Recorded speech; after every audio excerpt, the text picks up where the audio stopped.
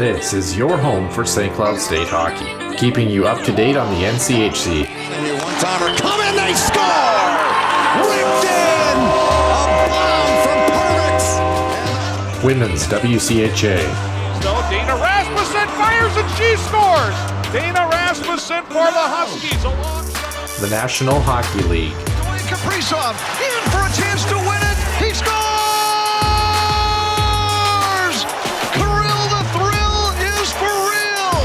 Welcome to the NHL, a game winner! And everything from the state of hockey. St. Cloud Cathedral is now 42.6 seconds away from wrapping up the school's first ever title. Welcome to the Huskies Warming House Podcast Den.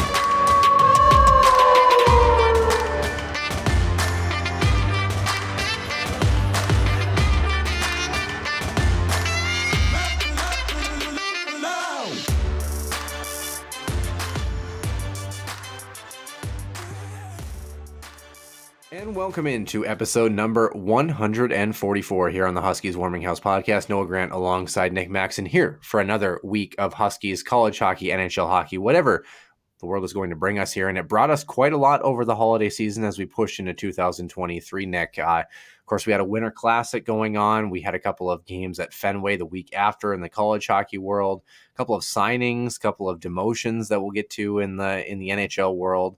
College hockey, I like the smirk on your face. I can't wait. NCAA world, things still crazy. This is kind of the last week of silliness as far as non-conference schedule, holiday tournaments, exhibition, whatever. So we're supposed to get back relatively to normal next week. So we'll kind of encapsulate that and get you primed and ready for what's coming up here as we start basically the second half in the college hockey world as far as conference play is concerned for pretty much everybody. Besides that, men's hockey, they had a big weekend, I hear, against an in-state opponent. Maybe. Kind of. Yeah. So Maybe.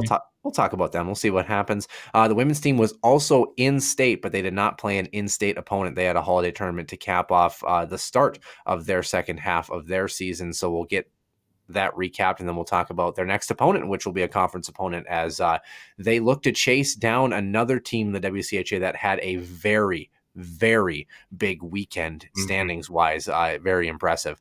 Also a Minnesota squad in the state as well. And then speaking of Minnesota squads, the Minnesota Wild, we'll briefly touch on them and talk about what they've got going on. And then our extra ice session, the World Juniors brought us pretty much everything you possibly could have asked for except for a USA gold medal, but they had to settle for bronze, and it was wild. The parity was crazy. Nuts. I mean, if you'd never seen a World Junior tournament, this was the one to definitely watch. Future looking bright on the international stage. With that being said, we will start right here with Center Ice View News and Notes and the Huskies Illustrated Weekly Roundup. Center Ice View News and Notes. Center Ice View provides you with the best coverage of St. Cloud State Huskies hockey, from game notes, recaps, photos, and more. Go to centericeview.com.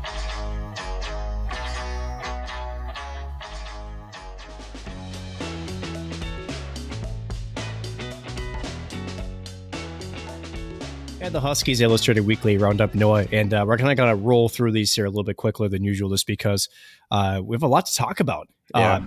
So, as you mentioned earlier, the Winter Classic, right? Bruins winning this one 2-1, and you talk about wagons. This is a runaway train. Yeah, we're talking about the Boston Bruins. Holy hell!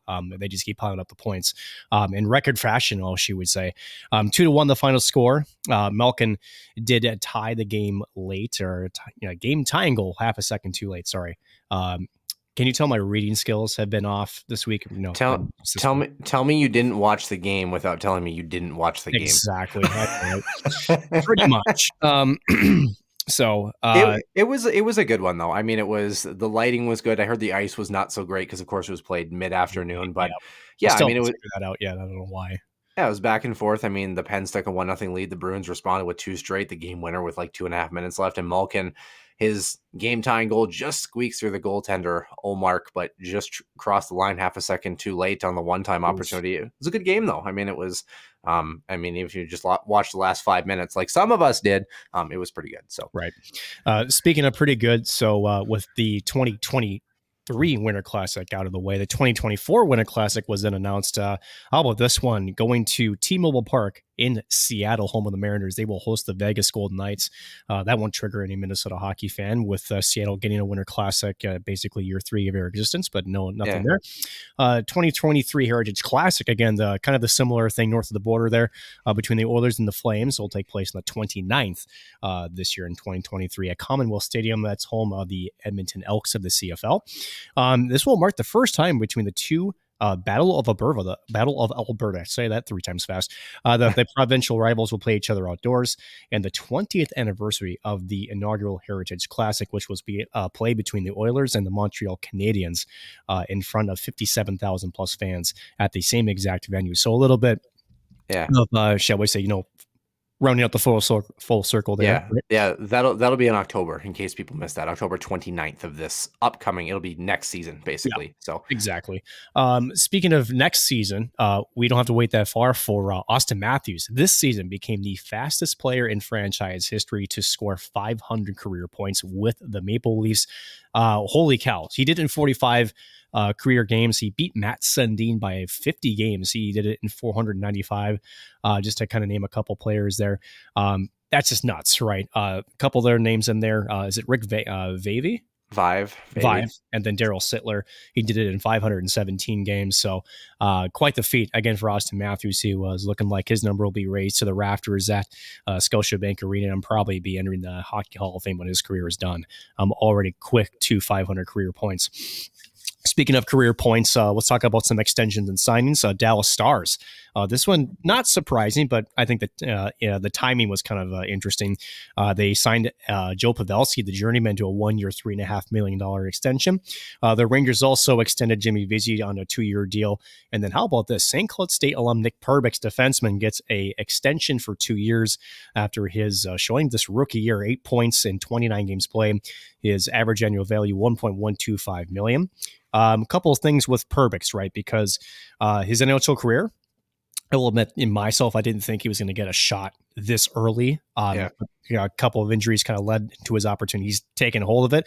Currently ranked second, I should say tied for second among Lightning defensemen for goals and fourth for scoring. He also ranks tied for second among all rookie NHL defensemen for goals and 10th in NHL rookies in scoring by defensemen. So how about that? Yeah, and let's also not forget, I mean, he wasn't an opening day lineup guy necessarily, right? So, I mean, that's a big deal for him to jump into the lineup and be productive. And good for him. He was on a 1-year entry-level contract deal and earned 2 more years as a result of that. Will he stay in John Cooper's lineup? We'll have to see. Is it just a hot streak? We'll have to see. But hopefully it's much more than that. We've seen guys do this where I think an example of a guy who was lesser skilled that even did such a thing was Nate Prosser, right? Another Minnesota native. Is Nate Prosser also an Elk River guy? He is, yes. Yeah, they're both Elk River guys. So you look at that and the way that he carved his career out by, sticking to an identity and playing a role. I think Nick Perbix has always been lauded for his offensive capabilities in the back end. And if he continues to produce, he's a great addition to a Lightning lineup that apparently is still really good.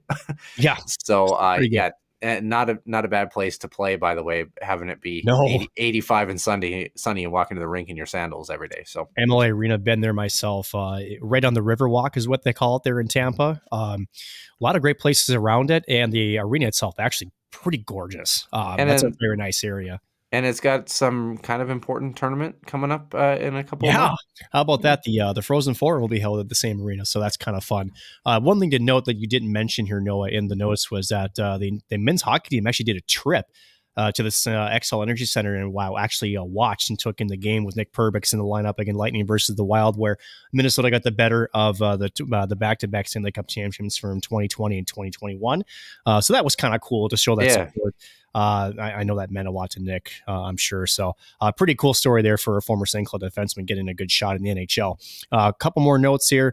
I know you're salivating at this one, and I'll let you kind of take on the conversation, but I think you might be surprised at my response to this. The Seattle Kraken have, shall we say, finally assigned forward Shane Wright to OHL's Kingston Frontenacs this past Friday. Now, it sounds like he's going to be traded ahead of the Tuesday deadline, likely to the Knights of London, Ontario, and just turning 19 years of age. This has been quite the last 6 months here for Shane Wright, and maybe even longer than that, maybe going back to June in the entry draft, so maybe 8 months or so.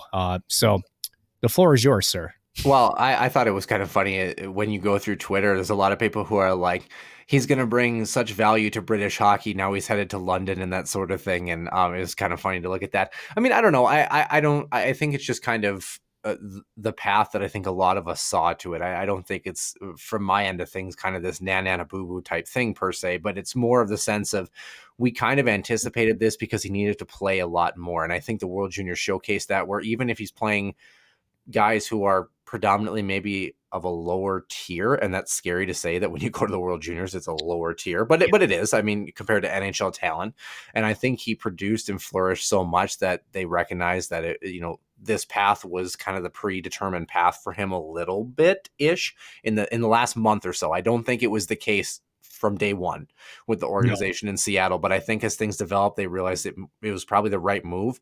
It sounds like London wants to give up quite a bit to get him, including, I believe, Radek Bonk's kid. Yeah. So, which is hands down one of my favorite NHL names of all time. Like, of course, the meme, the Bonk meme. A lot of people go to London, Bonk. So it's pretty good. But nonetheless, I think it will be good for him. Now, the question is, I believe they can recall him still. So I think so too. Yeah. So I wouldn't be shocked if we see him in Seattle as we push closer to the playoffs, if he continues to produce as what we expect him to. But I think this will be a good little stint for him to just continue to gain some confidence and gain some benefit. How long will he be there? I have no idea, but I think that an OHL return was always kind of in the cards for him, just simply because of the fact that he could only have one AHL stint and he burned it. So it's been an interesting ride, right? Noah, when we talked about this, what was it, September, October? No, more like October, November. Half the year. Yeah, right. And basically what my argument was, there was some talk about maybe his maturity and maybe that's why he wasn't getting the minutes. I have argued, and I still kind of think that, he's certainly in a league above where he's at. We showed that when he had his 2-week stint down there with Coachella Valley, but he was actually very productive down there. I don't know. It just, the whole thing, I think we can both agree, the whole thing has been very just weirdly managed by Seattle's organization, to say the least. And I don't disagree. That's always been in the cards, but my argument has been is, what really is the benefit? Yes, confidence is there, but is it really helping to maybe his skill development or maybe the IQ, the speed there? Maybe it does, maybe it doesn't. Yeah. I see it more as a gimmick trick. And what the reason why I say that to Seattle standpoint is they sort of have been kind of dragging the anchor with him most of this season. And I'm not saying that this move is a continuation of that. It may become that, but it's like after a certain point, you're not going to have these options with Shane Wright besides the American Hockey League in Seattle, right? At some point, you have to sort of make a stand with where this player is at. Is he going to be an NHL player? And I would love to know the sort of the thought process behind how they've managed him so far this season. It just, I don't know. I think at first, we were kind of maybe under some false impressions. I'll full rightly admit that maybe it wasn't necessarily to the maturity level that I maybe thought it was. Yeah. But was the captain for Canada at the World Juniors, by the way. Right. So, so I think we can put that to bed. So at the end of it, when you take away some of those maybe wrong storylines, let's just call it that, it does, beg to wonder what Seattle's long-term game plan is. Yeah. I think that's the bigger question. I think it just goes simply down to ice time. I think just getting reps and feeling normal game rhythm. You can't do anything about the competition you play, but just because he's not playing against the best in the world doesn't mean that he can continue to develop, continue to be in the weight room and getting stronger, continue to work on his edges, continue to work on those little things that are going to make him better at the next level.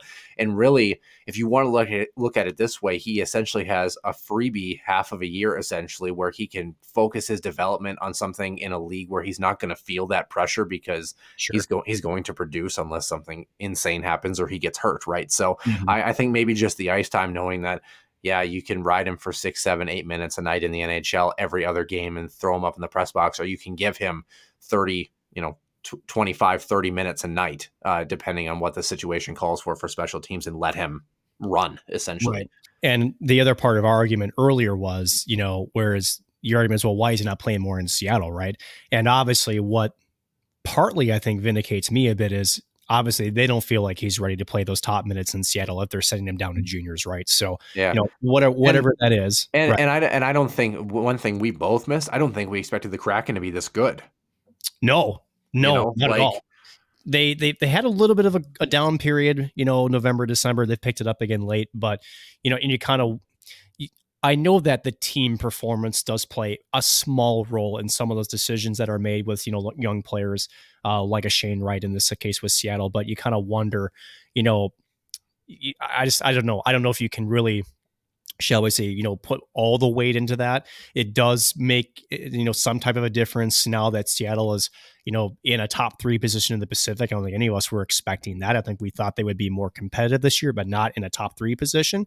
Yeah. But you do kind of wonder too, if, maybe they're thinking that, okay, maybe we are going to be a little bit more competitive for a top 3 spot, if we're going to have to scratch it because we need maybe more experienced NHL players in the lineup that play a specific role, such as a shutdown role. We can't really, feed them to the wolves per se in that perspective and down the stretch. So maybe this is, I don't know if the safer path is the right way to put it, but if it ain't broke, don't fix it, right? And Shane Wright's not a 4th line guy. Maybe you throw a guy that's a 4th line guy in there and let him, keep the plus minus and the positives and, work on those things, and let Shane Wright, like we talked about, continue to develop and kind of, let the horses run, so to speak. We'll have to see.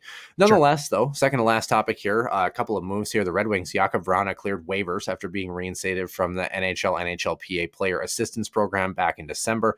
He was subsequently assigned to the AHL Grand Rapids for a conditioning stint. Has not really looked sharp in that. It's been a while. He's only played in 30-some games for the Wings, has looked really good doing it, but has kind of had a really awkward journey. And on top of that, the Red Wings needed to clear a roster spot to accommodate Robbie Fabry's return to action last week. He hadn't played since recent ACL surgery. So Vrana, $5.25 million cap hit this year and next year before being a UFA. So you hope that he gets back to action. It might just take him some time, but I thought it was kind of notable that people have talked about the Red Wings saga. At one point, they were a playoff team this year, and now it doesn't look like they're going to be. Nedeljkovic was also assigned to the AHL a little bit, so I think they're kind of just looking for another rebuild as far as they're concerned in Detroit.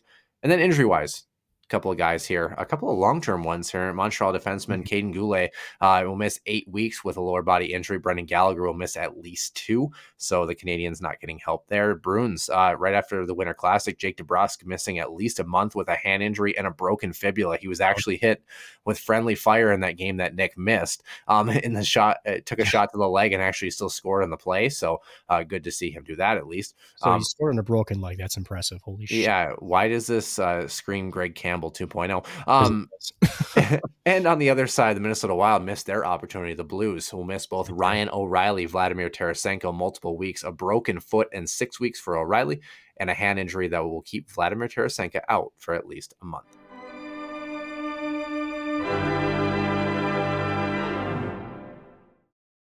And welcome into episode number 144. Nick Maxon joining myself, Noah Grant. Nick, it's a pleasure to have you here on this Monday night. We have a Tuesday release here, of course, because we had a very important college hockey game that we had to cover here related to St. Cloud men's hockey. Sunday.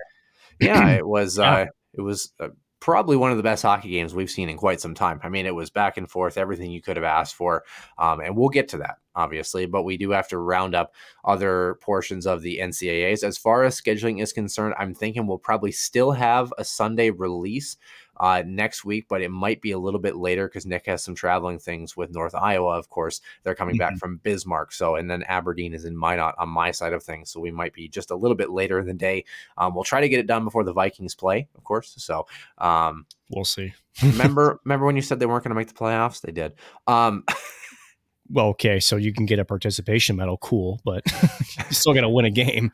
Well, tell that to the Green Bay Packers. Oh boy. I mean, what are you going to do? Shove a trainer? Anyway, with that being said, well, let's head on over to the Big Ten here, recapping some scores.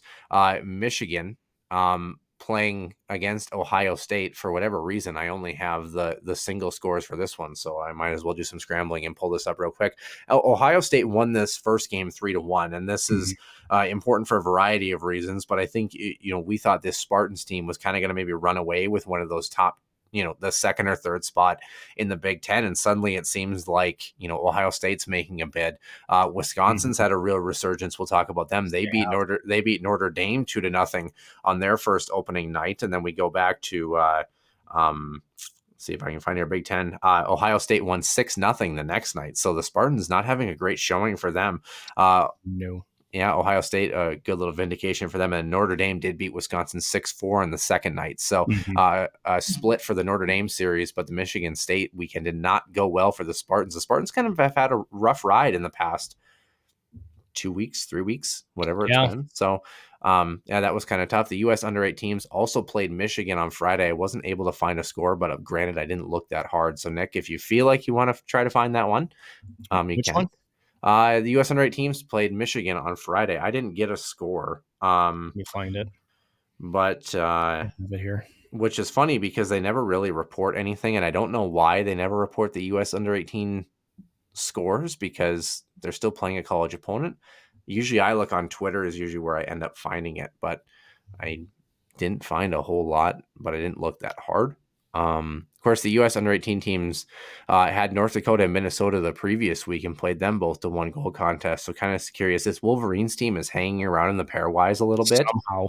Somehow. So yeah, we'll have to see if we can rustle up something on that. Of course, I tried to type in Twitter and I did not get to Twitter, unfortunately.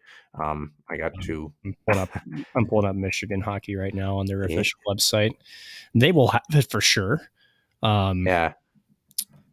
Usually I look on Twitter because they usually have some sort of media. They moved up to number 6, by the way, in the WCHA poll. Yeah, which is very interesting. I have photos from it. 7-6 was the final score that Michigan won this game. So wow, okay. Whatever. So it was defensive first game. Yeah, apparently so. I guess the U.S. under-18 team decided they wanted to do a Sweden 2.0. With that being said, CCHA 2.0, Lake Superior State at Bowling Green 5-2 and 5-3. Mankato at Northern Michigan, and it was the Mavs 5-2 and 5-3. So yeah, so a couple of sweeps for those respective clubs there. Northern Michigan really probably could have used a split there. They have not looked great in the past couple of weeks too. So that's kind of tough. Dartmouth traveled to Quinnipiac on Friday only. Quinnipiac won 3-0, so no upset there. Quinnipiac then hosted Harvard on Saturday, and they won 4-1. So that was kind of a top 20-ish matchup.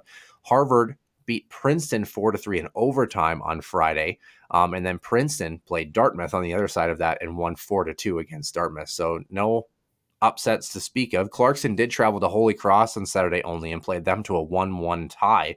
So that something of note, I thought. Didn't have all those scores to begin with to recap, but they kind of popped up and became more interesting as the week went along. Hockey East, New Hampshire traveled to Providence, and UNH beat Providence 2-0. That's a big L for Providence.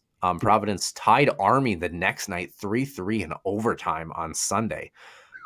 Oof. And then UNH beat Sacred Heart 4-1, which is a big deal for Sacred Heart because they're one of the teams atop Atlantic hockey. So the Wildcats kind of creating some havoc there, a la early 2000s, apparently.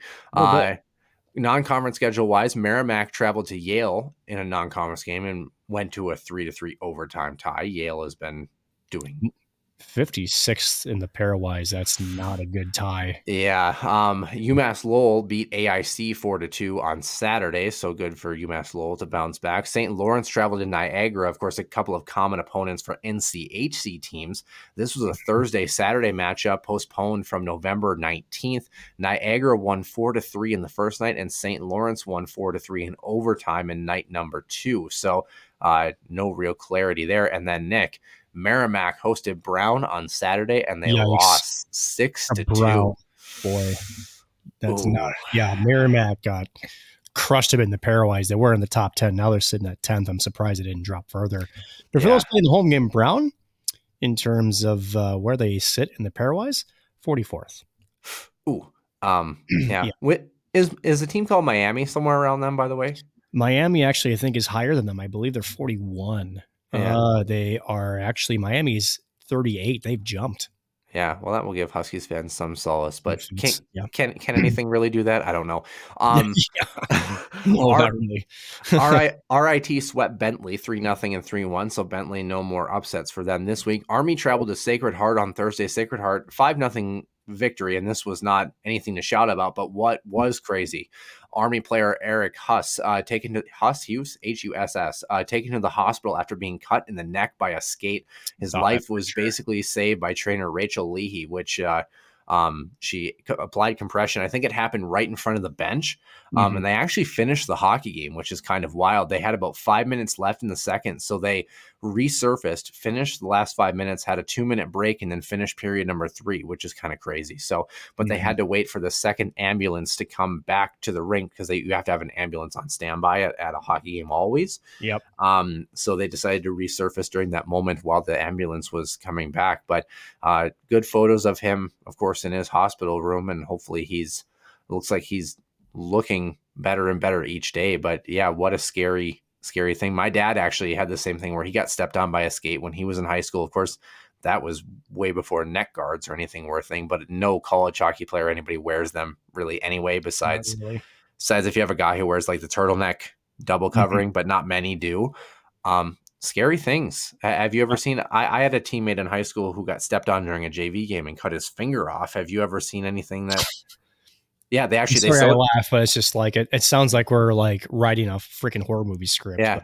They actually, they put it on ice and in whatever, and they actually sewed it back on. He actually still has his original finger, which is, so it's more than Jason Pierre-Paul does. So that's unreal. I haven't, thank goodness. You see, I suppose maybe the more media heavy things that have happened. I forget the guy, which NHL player, but like, I think Richard Zednik and Clint Malarchuk. Yep. Yep. But yeah, not to me as a player, thank goodness. Because you just, there's certain, reaction stuff, as a human being, when you see something like that. And, I can only imagine the players themselves, Malarchuk and for Zednik, what must have been going through their heads when you can clearly see what's happening and knowing that you're in a life-threatening situation very rapidly. So, thank goodness I haven't been able to witness something like that. Yeah, certainly would agree. Well, what we did witness was almost a massacre. I kid. We're talking about Alaska Fairbanks, and that was probably poorly timed. Alaska Fairbanks and Notre Dame. We'll talk about this Fairbanks team in a few moments, by the way. Yes. But this is from last week. Fairbanks did beat Notre Dame 3-2 before losing 2-0 to the Fighting Irish last week, and that set us up for an interesting matchup this past weekend. Alaska Anchorage stayed in the East Coast. With Maine, and they lost a pair of 1-goal hockey games, 1-0 and 4-3 in overtime. So not the results they were looking for, but better. They hung with that Maine team who has disrupted a couple of Hockey East teams and ECAC teams. So again, I think the Seawolves are finally headed back across to their respective ocean. But with that being said, a couple of holiday special event type things. We did have the Desert Hockey Classic at Mullet Arena. BU beat Air Force 5-1, and Michigan Tech beat Arizona State 4-2. So Tech had BU. Tech won 3-2 in night number 2, and Arizona State blanked Air Force 2-0 in that one. And then the Frozen Fenway, Saturday, January 7th, of course, this essentially coming a week after the Winter Classic. So the college teams got to play too. BC played UMass in the primetime game. They won 4-2 over UMass, and then UConn lost to Northeastern. This was actually a conference game. Northeastern won 4-1, and it was former Minot Minotauro and third all-time leading scorer in a single season, Houston Cartman, who got a 5 in a game for a face mask in this one. No shock if you know the way Houston Cartman plays. He pretty much racked up. He led the team in points and penalty minutes last year. So, there you go. What's on tap here? Big Ten, Ohio State travels to Michigan. Penn State travels to Michigan State. Minnesota will head over to Notre Dame to Compton Family Ice Arena. And the U.S. under-18s are not done. They will travel on Friday to Wisconsin. We'll do better about getting the score for you. They may win that one, so we'll see. Yeah, we'll have to see. Wisconsin has had quite a little bit of a resurgence, though, in the past couple of weeks. So, in fact, you're the pairwise guy. We'll get to more of it. But do you still have the pairwise up? Do you know where our Badgers are? So Wisconsin, somehow 31. We say somehow, but besides the 0-7 start to the season, they've been okay. Like, So, yep. So to give some context, 0-7. Since then, 9-6 since then. So they're 9-13-0. So they're still below 500. But I mean, put it this way. I mean, you can't say that there isn't a chance, right, Noah? Because this isn't going to happen. And I'll eat my own words if it does. If Wisconsin continues to build and build and build, and they somehow shock and win the Big Ten tournament, they're in the dance. So it's not over for them. It's a very steep hill, but as you mentioned, they're trending up as of late. And if there's anything that might be more disappointing for this squad is if they end up playing some pretty good hockey towards the end, they're going to look back at that start, and they'll really kind of be the big anchor to their playoff sails, if you call. Yeah, if they have the Gophers again and could sweep them, that would be something. It would be, right? Yeah, I mean that would be, I would say, would be good for at least 5 or 6 spots. Yeah. And on the Gophers side.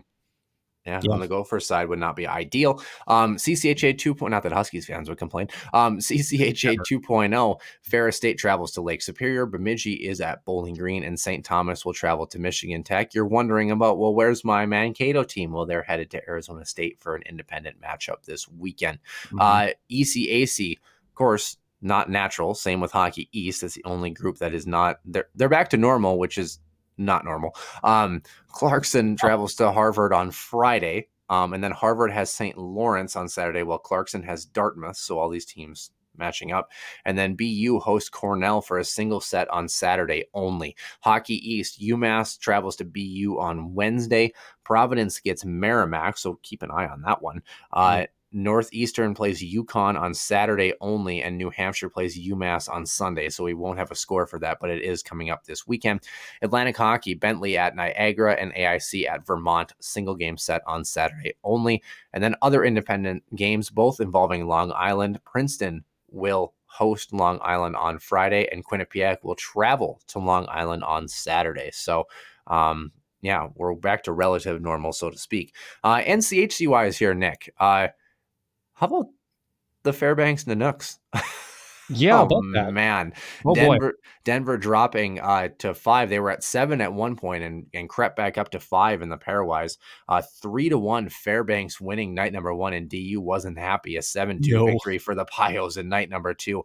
If you're a Huskies fan here, this is where you're chomping at the bit, because St. Cloud has nothing but NCHC opponents the second half. And really, the teams that you're paying attention to really, I guess pairwise among other things, are the team that you have this weekend in Colorado College. That's one that you really want to take care of. But if you're a Huskies fan, it doesn't help you conference wise, but pairwise, this could be the difference between a 1 seed and a 2 seed for the St. Cloud team if they get the job done here. Were you shocked to see this? Or Fairbanks is up to 18th in the pairwise. So yeah, I still think I was shocked. I think most of the college hockey world was shocked with this. It's not to take anything away from Alaska at all, but let's just say on paper, they're just overmatched, right? Against Denver. There's no denying that. You would think. But again, you still got to go out and execute a 60-minute game plan. And I didn't watch the game, as like I didn't watch the Winter Classic. But at the end of it, a couple of things. First of all, Denver only scoring once in Alaska, which historically has not been a very heavy defensive team, is curious. And so you kind of wonder with the second score, 7-2, with maybe David Carl, maybe the message was you maybe, shall we say, didn't perform to your potential. Maybe on Friday is the best way to say it. Obviously, we don't know that, but that's a big one for Fairbanks. That's a huge one. Yeah, they gave Denver fits last year. It was, I believe, a 4-4 tie last year. Alaska dropping down to 21 after yesterday's results and the day before as well too. So, but they were in the top 20 at one point. Can't imagine they made the poll. I don't see them. No. Denver is actually behind St. Cloud in the poll. We'll get to that as well too. We'll maybe touch on that with the pairwise. Probably did help a little bit, but again, the polls mean nothing. Yeah, certainly not. But nonetheless here, Bemidji State traveled to Duluth. It was a 1-1 overtime finish in night number 1, and then Duluth won 5-2 in night number 2. So Huskies fans, slightly helpful, but not really. But this Bulldogs team, How about this scare though? Lindenwood at North Dakota. Lindenwood in both of these games had a lead. UND had to claw back from a 3-2 deficit in the first night to win 4-3, and then 4-2 victory for North Dakota in You're the up 2 second night. nothing. Yeah. This North Dakota team, Nick, is it fair to say they're not good? I I mean, don't know about that yet. And, they're a young squad, right? And they just haven't put it together in all facets of their game yet, right? And maybe it's because we're in the same, conference, the NCHC, and we're just like, wait a second, at some point the finger is going to snap and this is going to be a freaking wagon of a team, which they can do, right? yeah. It's very rare that a Brad Barry's coach squad goes through this type of up and down throughout the course of an entire season, right? There's a lot of talent there, right? And again, they're still very young. I still feel like goaltending and defense as a whole, I think that the loss of Jake Sanderson has really been a big shock to that blue core. And again, a lot of the replacements are young freshmen or transfers that they just haven't gelled yet. So for North Dakota, here's the good news if you're a UND fan, not that they listen to this podcast, but you never know. They're somehow in the top 16. They're tied for 14th. Somehow, even after they were in the mid to upper 20s not that long ago. Yeah, strength of schedule maybe, but strength of schedule. Now, granted, when you play NCHC opponents, there's some room there, as we know. The NCHC is a very weird conference throughout the first half here. So there's a chance to either cement yourself to an at-large bid, or if you can't steal a game here or there from Denver, St. Cloud, can we put Colorado College? Because they're in third in the NCHC, right? Yeah. OT finish against Quinnipiac and then a win in overtime against Minnesota really helps North Dakota. Yes, Just looking back, they also beat Omaha, who's 25, so they have that comparison there. They did lose to Arizona State in a single game matchup. Yeah. Other than that, they also lost to Miami though, so I don't know why they're just not a consistent hockey squad, right? No. And again, there's still plenty of hockey to play. So for UND, they're not out of the woods by any means. Yeah, it's good to be in the top 16, but when you're right on the bubble, they're on the inside looking out. Yeah, but you're not at all safe, and you've got a gauntlet of a conference schedule yet to finish out that can put you in or outside of that bubble pretty quick. So they've got a long road ahead, just like our Huskies do per se. They're in a great spot, but let's just say that I think that their position is a little bit more comfortable just based on what we've seen them play. Been more consistent, been more, shall we say, decisive in their victories as well. Certainly would agree. Well, the last matchup we had for NCHC teams, Minnesota, a home and home against St. Cloud State Saturday, Sunday. The Huskies a 3-0 victory in the first night. The Gophers winning 2-1 in overtime in the second night. So let's recap those games, and then we'll talk about the weekend as a whole and everything that went into this. This was two must-watch hockey games, especially the game on Sunday was about, when we talked about Olympic sheets were literally made for games like this and teams like this. And say what you want about the NHL sheets and the NHL game, which is fine. I get the closeness, the competitiveness, you have to get through physical battles, you have to win foot races, but I've always been a proponent of an Olympic sheet when it comes to hockey like this, because it is so wide open, and this is exactly what it's made for, is speed and skill. You have to be positionally sound. You have to, you look at some of the power play opportunities.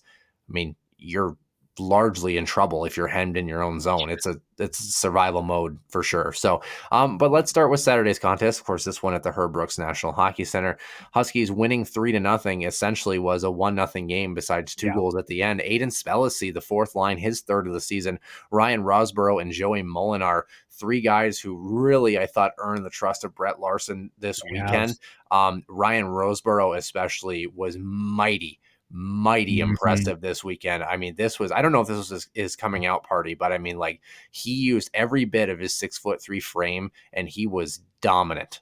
Absolutely dominant against one of the best teams in college hockey. And when we talked to Brett Larson, towards the end of last year, we asked him about Ryan Roseborough, about getting a shot late last year. And he said, he just isn't quite there yet. But when he does, because he's a natural centerman, right? Yep. So that size, apparently he's decent in the draws, still trying to develop that skill set. But he said he's kind of like this big jitterbug. He can play physical, can be very good defensive presence.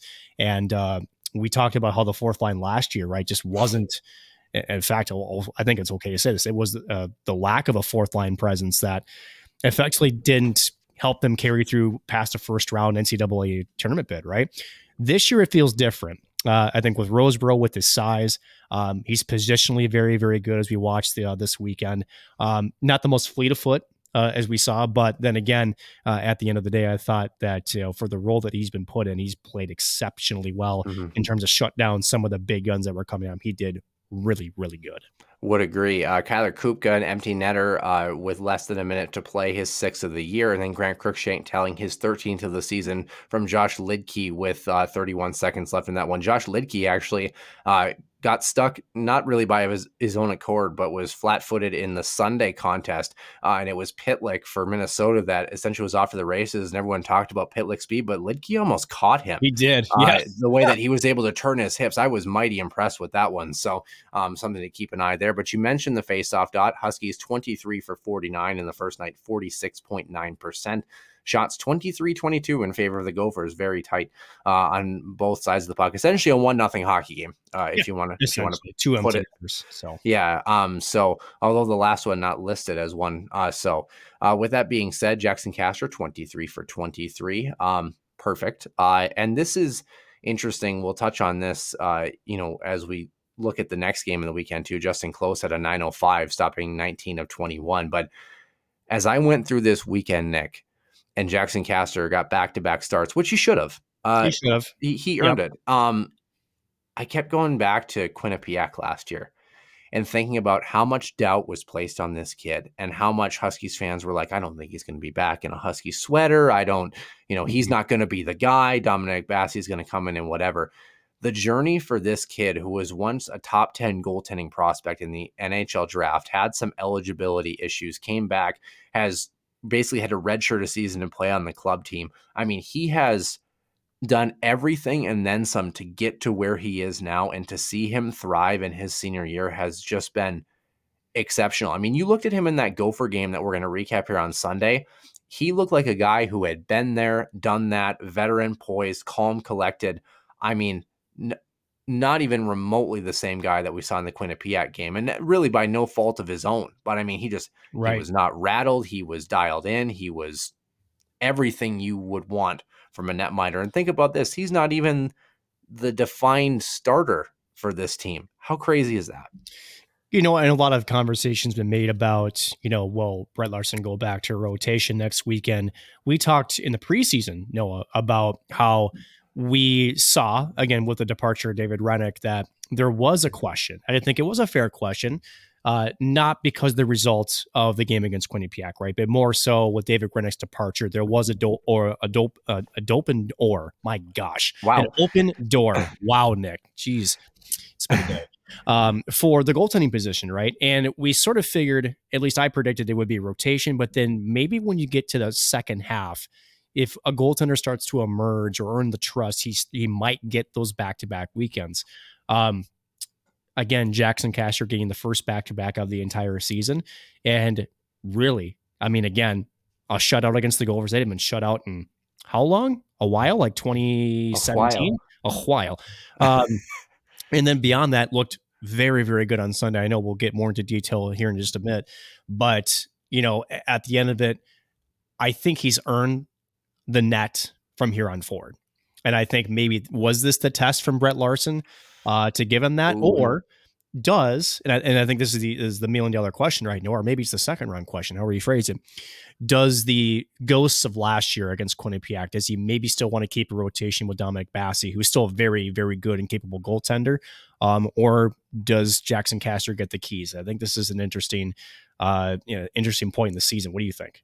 Yeah, I don't think we're at that point where we can select a starter yet, specifically because, and I want to make sure before I speak too soon, I believe, yes, that Dominic Bassey's numbers are better than Jackson Castor to this point. I mean, I was about to mention, statistically, Castor has not been the better goaltender, and that's speaking to the strength of how good Huskies goaltending is. For those who are curious, right. By the way, Bassey's played in 9, Castor's played in 11. They were essentially tied entering the holiday break. Bassie's 7-2, Castor 8-3. Bassie's allowed 16, Castor's allowed 21. A 179 for Bassie and a 190 for Jackson good. Castor. My gosh. A 927 for Castor and a 930 for Dominic Bassie. Yeah, 2 shutouts for Bassie, 1 for Castor. That's what I'm saying is how can you look at that tandem and say you want to pick one guy? They've just both been electric. And I think that it's a great problem to have, something that Brett Larson really hasn't had in his tenure. Even his first year here, I mean, he kind of had it with David Rennick and Smith, but like it wasn't really It wasn't a for sure rotation. So I think you got to roll them both. I don't think anybody's earned that spot. And that's not to say, I mean, both of these guys on any NCHC team, if they were alone, would hands down be the starter in their respective clubs. Right. That's how good this goaltending core has been for St. Cloud. And that's where it's like, holy smokes, the Huskies have a great, great problem on their hands. So I think that I don't think you can go with one guy yet. But Castor certainly made the case to say, you know, we all thought Bassie too. And people had talked about it, you know, a month ago where Bassie's numbers were maybe slightly better than they are now compared to Castor. And they said, oh yeah, Bassie's going to be the guy as we enter the second half. Well, not to be. And this is where both of these guys have pushed each other. They've challenged each other. And I think Castor too, you know, being a senior, maybe you give him a look at the first tournament game if they're both neck and neck just because of age, but we'll have to see. Speaking of that, though, no team, of course, scoring on Saturday on the power play. 0-for-3 for Minnesota, 0-for-4 for the Huskies. On Sunday, 2-1 overtime finish. The Gophers winning this one. Matty Nyes, his 12th of the season from Cooley, and Jimmy Snuggerud. Hey, those World Junior names keep popping up. How about that? Yeah, St. Cloud responded in the same period. This is period number 3. About 5 minutes, I believe 5 minutes and 1 second later, Chase Brand, his second of the season from Brendan Bushy and Dylan Anhorn. Huskies had 6 odd man rushes in the third period. Yeah. And then Minnesota in overtime, 18 seconds left. Logan Cooley's 11th of the year from Brock Faber, who of course made a really nice play. Minnesota was 1-for-3 on the power play. Their opening goal here was, and then 0-for-3 was St. Cloud on the man advantage as well. Shots 30-22 in favor of Minnesota. Faceoff percentage was much better for the Huskies, 23-for-41 for a 56.1% clip. Jackson Castor stopping 28 of 30 for a 9.33, and Justin Close 21 of 22 for a 9.55. A real goaltending duel and then some here. You know, and it's interesting because I would say in this one, not in period number 1, but for sure the second period and maybe the first half of period number 3, St. Cloud was outplayed, outchanced. Yes. Minnesota was all over them. They were buzzing from the energy in the building. But then the Huskies figured it out, and maybe the last 8 minutes or so of period number 3 had a really good chance.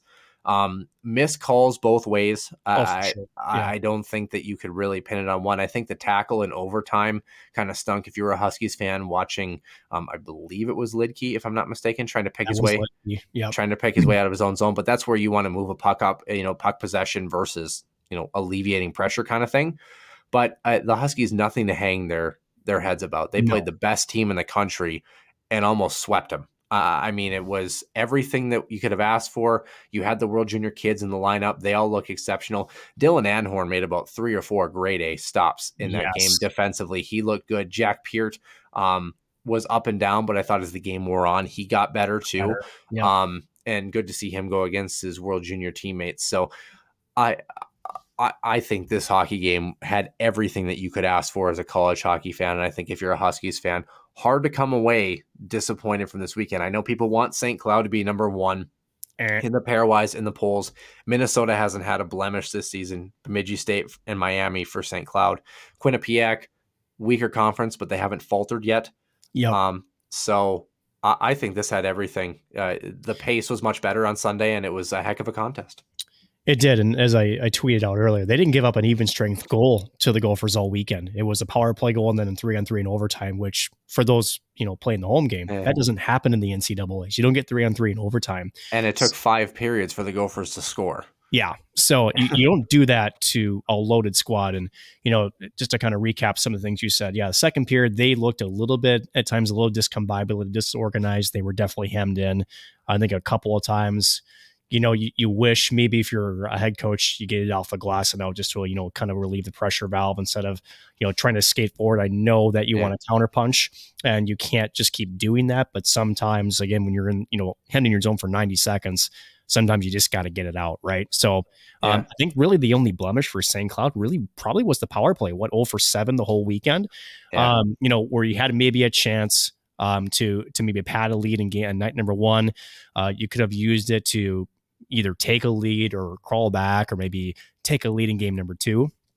But again, only one special team goals, and was the Gophers again in night number 2. And you talked about the flip side of that mediocre PK that really looked really good this weekend. Good. And defensive structure, especially on Sunday, bending but not breaking, especially with that big ice sheet. Were there a couple of scares? Yeah, I thought so. Yeah. But I thought as a unit, as a collective box, essentially roving, with the roving box, or essentially the triangle +1 in some senses, the way that they set up, this Gophers team knows how to move the puck and they know how to utilize that big ice sheet well. And I thought St. Cloud, it was one of their better penalty killing weekends, albeit giving up that goal. And then on top of that, pretty tip play.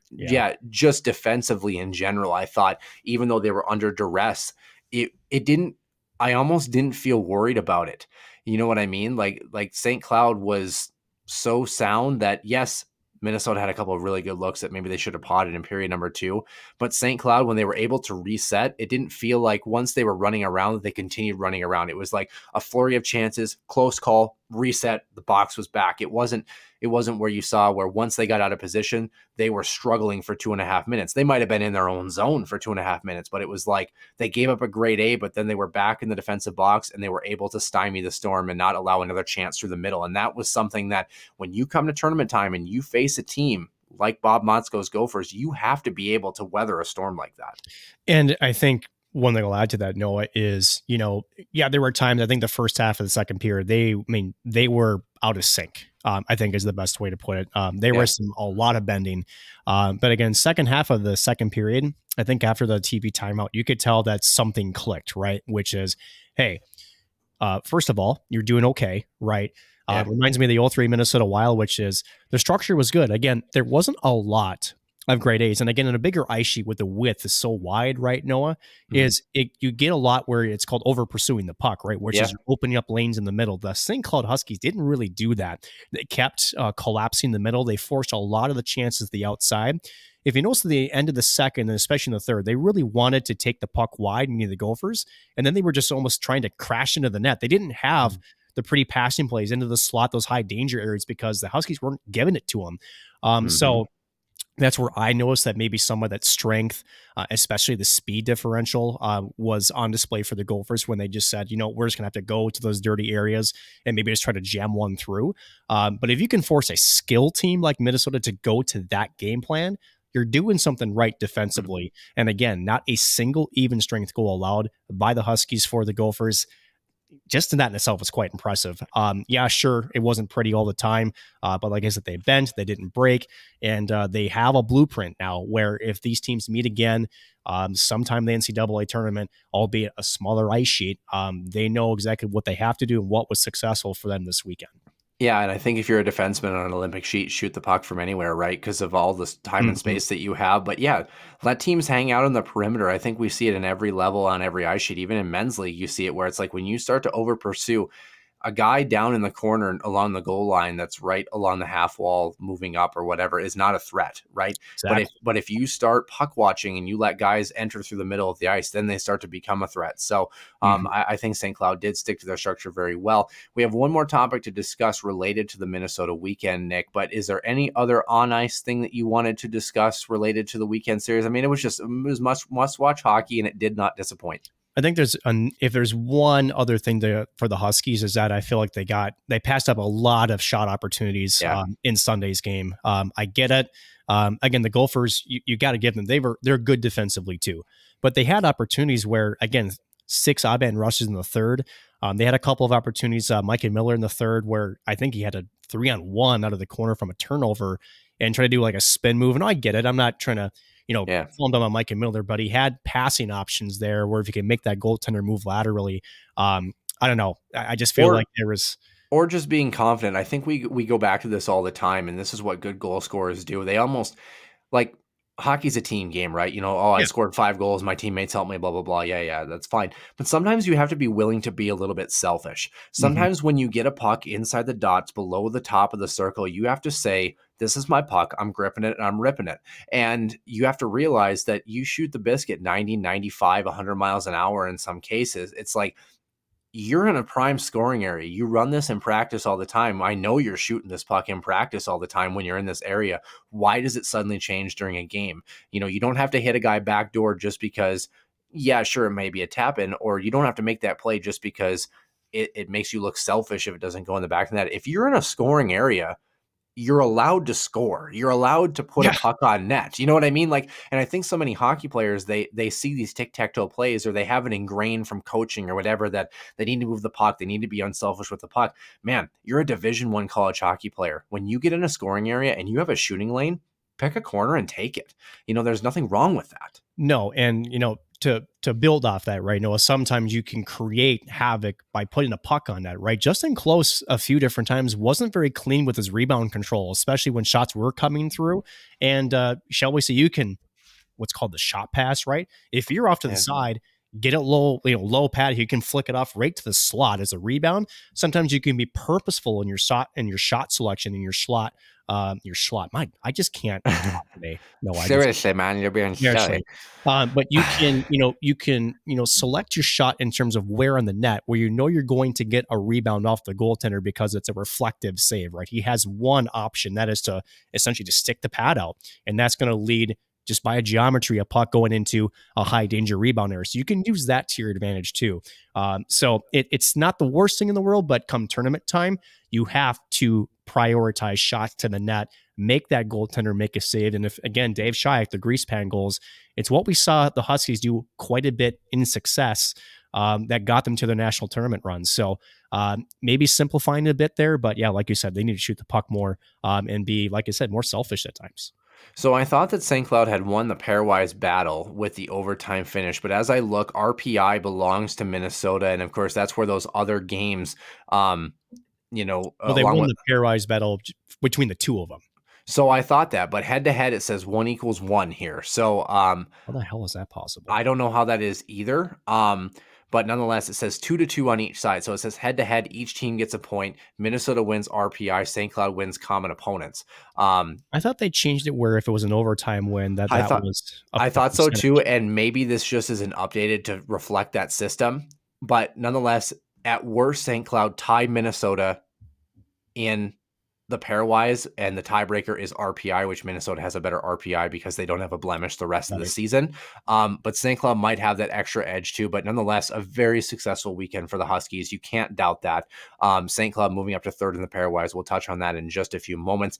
The other piece I want to touch on before we preview what's on tap here in the NCHC, of course, standings didn't change. They will next week, obviously. A lot of comments about the broadcast, the Valley Sports broadcast specifically, Nick. And you and I kind of talked about this pre-show and whether we didn't want to touch on this. And I think that, Kelly Panic was on, and to be fair, I think from a your and I perspective, because we've both been in between the benches, she didn't add much. I don't think it's unfair to say that she didn't add an extra perspective of the game at ice level that really teased a lot of what would be going on out down. There was some thoughtfulness, but to me, just felt like maybe more just the inexperience in the broadcasting headset. Because she wasn't bad. She just didn't, like, for me, it just felt like someone taking up space for the purpose of interjecting versus, you know what I mean? Like giving me tangible information like, ooh, I'm down here at ice level and Bob Motzko is livid right now. Something that you wouldn't tease from seeing the normal broadcast view kind of thing. Right. And, I think you and I have been in the shoes too. I can tell you from my time with HP that sometimes it's just the brain is turning and just this isn't following suit, right? Where you can see something and maybe it's an athlete thing where because you're kind of thinking ahead and you just kind of forget maybe your mouth's a bit behind you a little bit, or maybe it's you're trying to compartmentalize so much information in such a short time that whatever you're trying to, shall I say, contribute to the broadcast just doesn't maybe get communicated the best way. That's part of it. I don't think she's a seasoned broadcaster, so I'm trying to give her the benefit of the doubt. Yeah. And again, this was a matchup that had a lot of eyes on it, so you kind of wonder if maybe that was in her own head. I think we've all, even as broadcasters, have been in our own heads, with bigger games. I get it. I'm not going to slam a fellow broadcaster. But at the end of it, I thought the Bally's broadcast was fine. The play-by-play guy, I thought actually did a very, very good job. A lot of people had mentioned they felt like it was a basketball broadcast. I didn't get that feeling. I think, and like you said, I mean, you're a play-by-play guy in the null. I work as a color guy in the null, and I think both of us working together in that role. I mean, Ben Clymer on color, for example. Of course, don't forget it's a Bally Sports broadcast. That is the carrier for Gopher hockey. So yes, is it going to be slightly Minnesota-based? Sure, but I reason why he's there. Yeah, I want him there.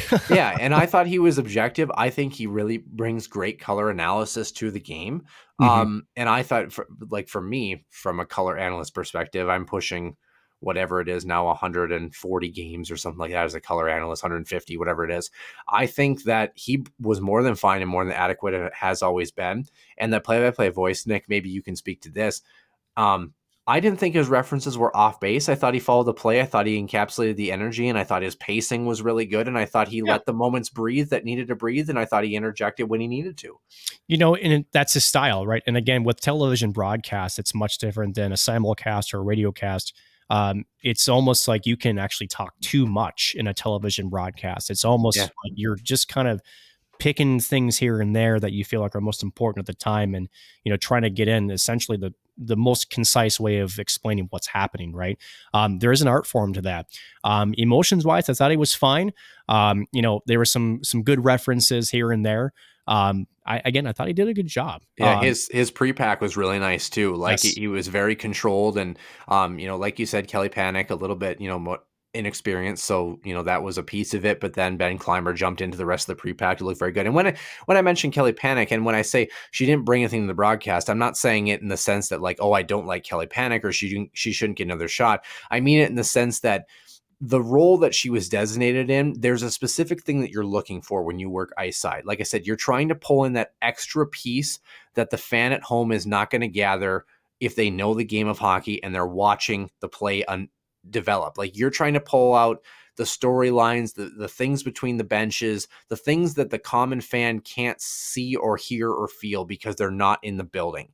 And I think that will come with time with her. So I don't mean it in the negative way for her personally. I want to clarify that. I mean it in the sense that for that particular broadcast, the role wasn't flourishing in terms of her trying to tease some of that information out, if that makes sense. And for television folks too, that could also be a producer thing too, right? Because, if you have an idea that you want to bring on two color commentators and you don't necessarily, decipher a different approach or, what type of information you're looking for too, sometimes it can be a producer issue where you have an idea in your head and you want a couple different perspectives, but what is that perspective, right? How do they differ, right?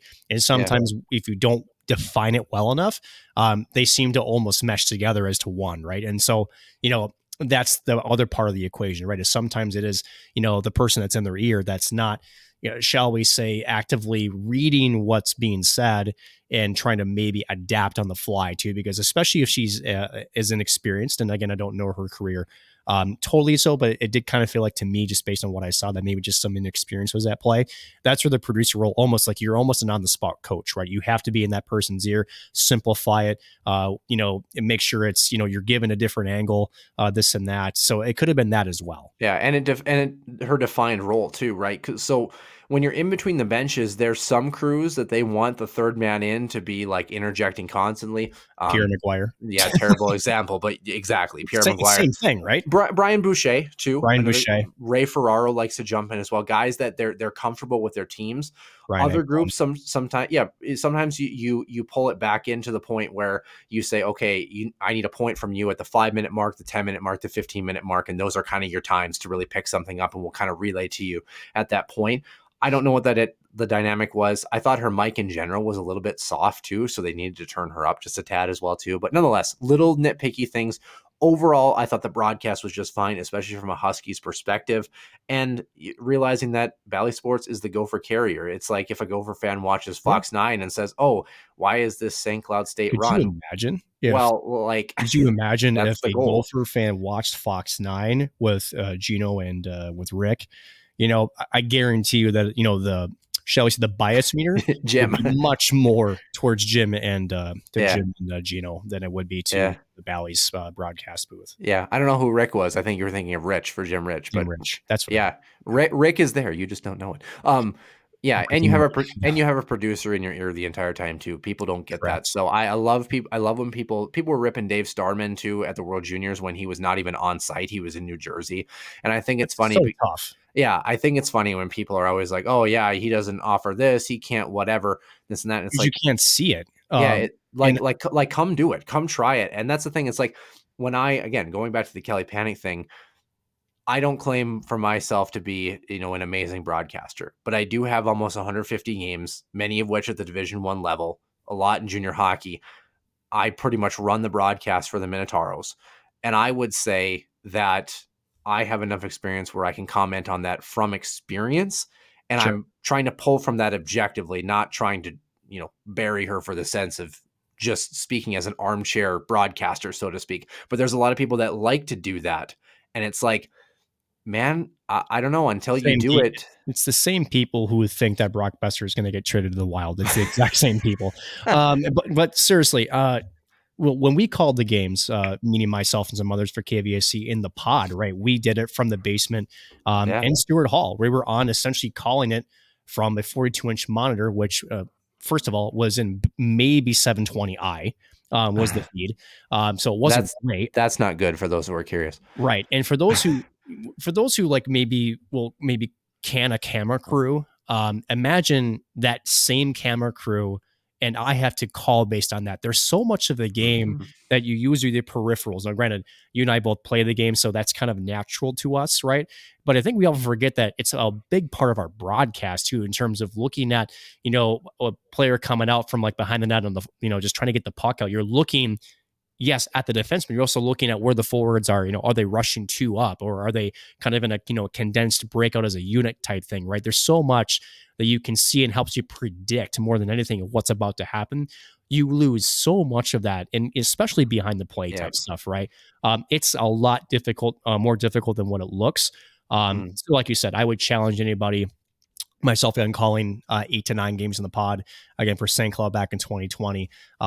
You had to adjust. Like you just had to adjust. I mean, again, with the feed quality, I was going off of numbers sometimes and the nameplates, and sometimes knowing that it was a radio audience, I wasn't always confident that the name I was calling out was the right name, but you have to almost kind of sell it, right, per se. Yeah. So that way it's like, okay, well, someone probably will catch it. I get that. But if I make it sound convincing enough, then, for those who aren't watching the game or watching the stream and they're hearing this audio feed, they're going to feel like, yep, this is actually what's happening. Yeah, and that happens all the time too, where sometimes you just don't pick up numbers, and we're all getting better. We go back to Kelly's case. I go back to a game I did 10 games ago. I want improvements I have to make. I listened back to I actually listened back to the interview we did with Bob Motzko. I wanted to go back all the way and listen to us and think about us and how we've grown in those sorts of things. So, continued reps and opportunities are vitally important as well. Well, let's talk about reps here that we're going to have in the NCHC here. We'll encapsulate men's hockey. Miami travels to Denver. Western travels to North Dakota. Duluth will be in Omaha, and CC travels to St. Cloud State here. Of course, the Huskies. Very quickly here, Nick, the team right behind them in the standings in the NCHC. What does St. Cloud have to do against these Tigers? Well, I think it's pretty simple right now for St. Cloud State, and that is if you can play the same type of way you did against the Gophers, but maybe, again, get more shots through the goaltender, that's a winning formula. We've talked about Grant Cruikshank and Zach Okabe and some of the offensive numbers that they've had and some others on this team because they're more eye-popping, right? One of the things that actually the Bally's broadcast brought up was just how good and how stingy defensively St. Cloud has been all season. Again, one of the better goals for versus goals against ratios in all of college hockey.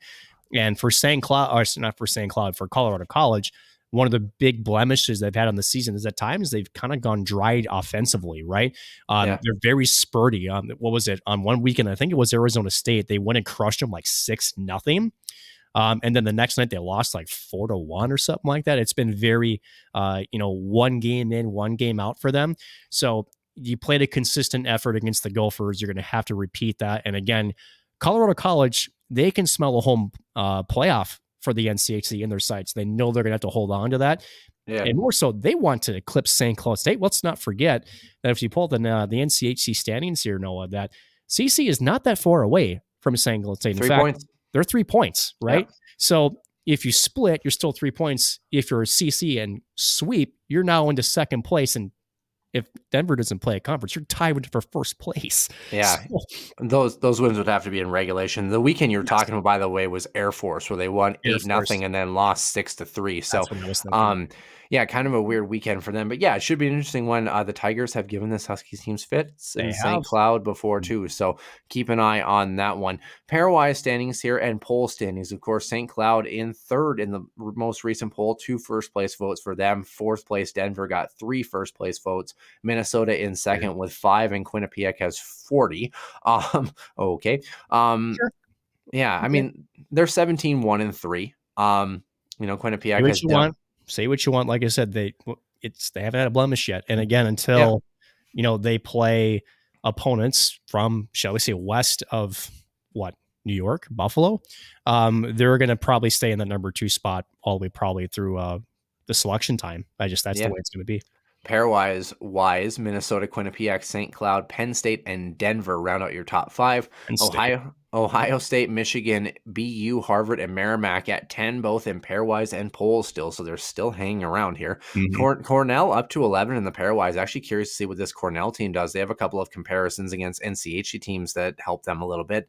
Western Michigan at 12, Tech of Michigan at 13, Michigan State at 14, along with North Dakota at 15, Notre Dame at 16. Then UConn, Mankato, who has jumped recently. Providence, BC round out your top 20. Fairbanks right behind them. Other Minnesota schools, Bemidji is tied for 22. Omaha for NCHC is at 25. Duluth is at 30. CC at 31, along with Wisconsin, like you mentioned. Miami at 38. So CC actually did jump quite a bit recently. St. Thomas is at 47. So keeping an eye on that one. Nothing else really to note. Alaska Anchorage has slightly improved to 53, which is cool. But with that being said, I think that maybe encapsulates everything we want to talk about as far as the men's side. Let's head over to the women here. We want to give them a fair amount of time. Minnesota Wild stuff will probably cruise through pretty quickly.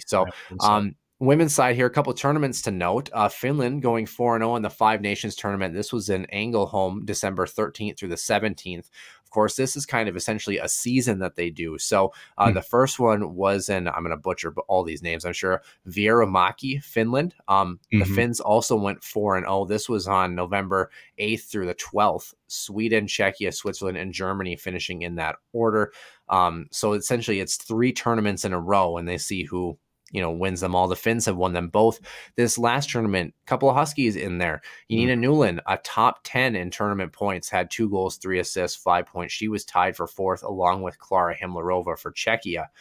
She led in goals and points for her respective team. 3 goals, 2 assists, 5 points. A team best +3 and a power play goal had her tied for 4th best points in the tournament. Sanja Hola in net for the Finns as well, 2-0, a 909, which was 6th in the tournament, and a 1.00 goals against, which was tied for 1st and had a shutout against Germany. So pretty impressive. Laura Zimmerman, 3 goals for the Swiss, was 3-1 in that tournament. And is it Svenja Vogt? Is that how I say it? Yep. Vogt. Okay. 4 games for Germany. The second youngest player on the team had 2 shots on goal, did not register a point. But pretty impressive showing for the Finns. We'll keep an eye on that one. This was a tournament that we kind of wanted to encapsulate, but we've been keeping an eye on this one. Of course, other hockey going on, the under-18 Women's Worlds going on right now, January 8th through the 15th in Östersund, Sweden. Team USA joins Canada, Finland, and Sweden in Group A. Czechia, Slovakia, the Swiss, and Japan are in Group B. The U.S. beat Finland 8-1 earlier today. Yep. So we'll keep an eye on that one as much as we can. WCHA-wise, though, Nick, rounding this up from last week, Wisconsin split. This Badgers team had a tough one. They split with Quinnipiac. They won 3-0 and lost 3-0 last week, Saturday, Sunday. And then they played a team called Duluth, and Huskies fans, probably one of the few times they were cheering for the Badgers, they got no help Saturday and Sunday. Duluth 3-1 and 1-0, a sweep of the Wisconsin Badgers. In fact, I know they had a great team the past couple of years, but I wonder the last time Duluth has swept Wisconsin. I should go back and look at the Or the historical. last time that Wisconsin was swept too. That was going to be hard to find. Oh, I bet you Ohio State maybe or Minnesota probably had them. Maybe, yeah. Yeah. But nonetheless, that's a huge blow, not necessarily for Wisconsin, actually. I know they might put them at a touching distance of the top spot or top two. It's a big blow to Huskies fans here. Yeah. You have a 6-point gap now that has opened up into a 7-point gap, or 6 points this weekend, pushed it to a 7-point gap, I should say, for the Huskies trying to chase this team down. So not ideal. RIT traveled to St. Thomas, and St. Thomas outscored them 8-1 in the weekend. Mankato beat Lindenwood by a combined score of 13-2. Bemidji State and Ohio State were both off. And then Minnesota and St. Cloud were in the East-West showcase. Yep. The Gophers played Merrimack first. They won 9-2 in that one. New Hampshire in night number 2, they won 8-1. Huskies were flipped. So they beat New Hampshire 3-0 in the first night and 3-1 against Merrimack in the second night. So we'll get to the standings in a moment. But first, that Friday night win over UNH, the Huskies, outshooting them 25-24. They were 1 for 4 on the power play compared to 0 for 5 for UNH on their respective chances. 45.6% in the dot, 26 for 57. Jojo Chobak stopping 24 of 24. Perfect. Both Huskies netminders, both 3-0 wins in their first games of the weekend with shutouts. Nikki Harnett on the other side, 22 of 24 for a 9-1-7. Not bad. No, not at all. Empty netter for Allie Cornelius. Her second goal of the game from Courtney Hall and Tatum Geyer sealed it in period number 3.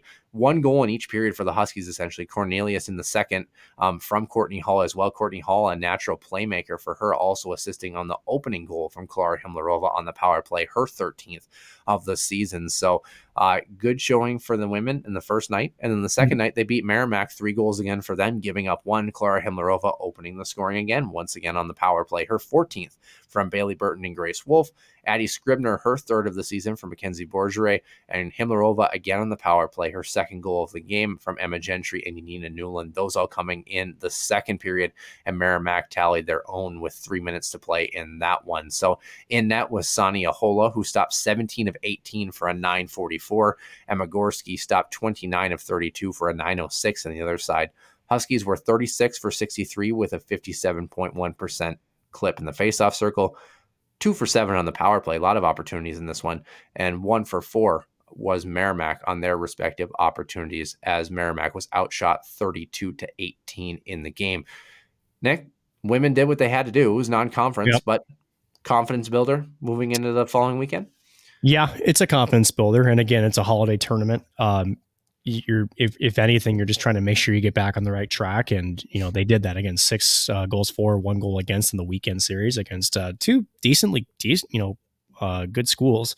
But like you said, that hill to climb to get to maybe a home ice position just got a lot steeper just because Shelley Duluth had a really good season against Wisconsin. But they're still in a good spot. Yeah, kind of, right? But again, this weekend coming up, they're going to be huge, taking on Minnesota State and Mankato. Yeah, huge is an understatement. Hey, Hey, guess who's behind them in the standings, Nick? Minnesota State.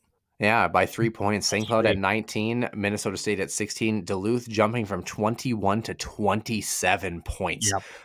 Big deal for them. Wisconsin is within touching distance of Minnesota and Ohio State. Just depends if they run out of weekends, basically.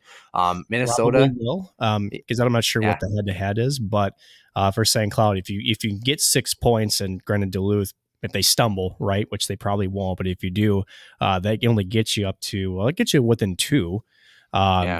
Because right now it's an 8-point gap. But Duluth has looked nice, pretty strong.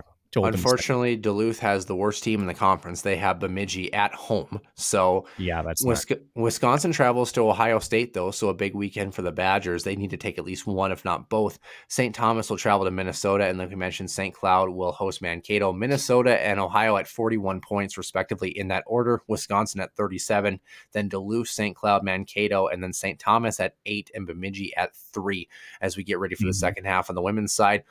St. Cloud, you want to give yourself a good chance to, unfortunately, but unfortunately, face Duluth in the first round of the playoffs. Yeah.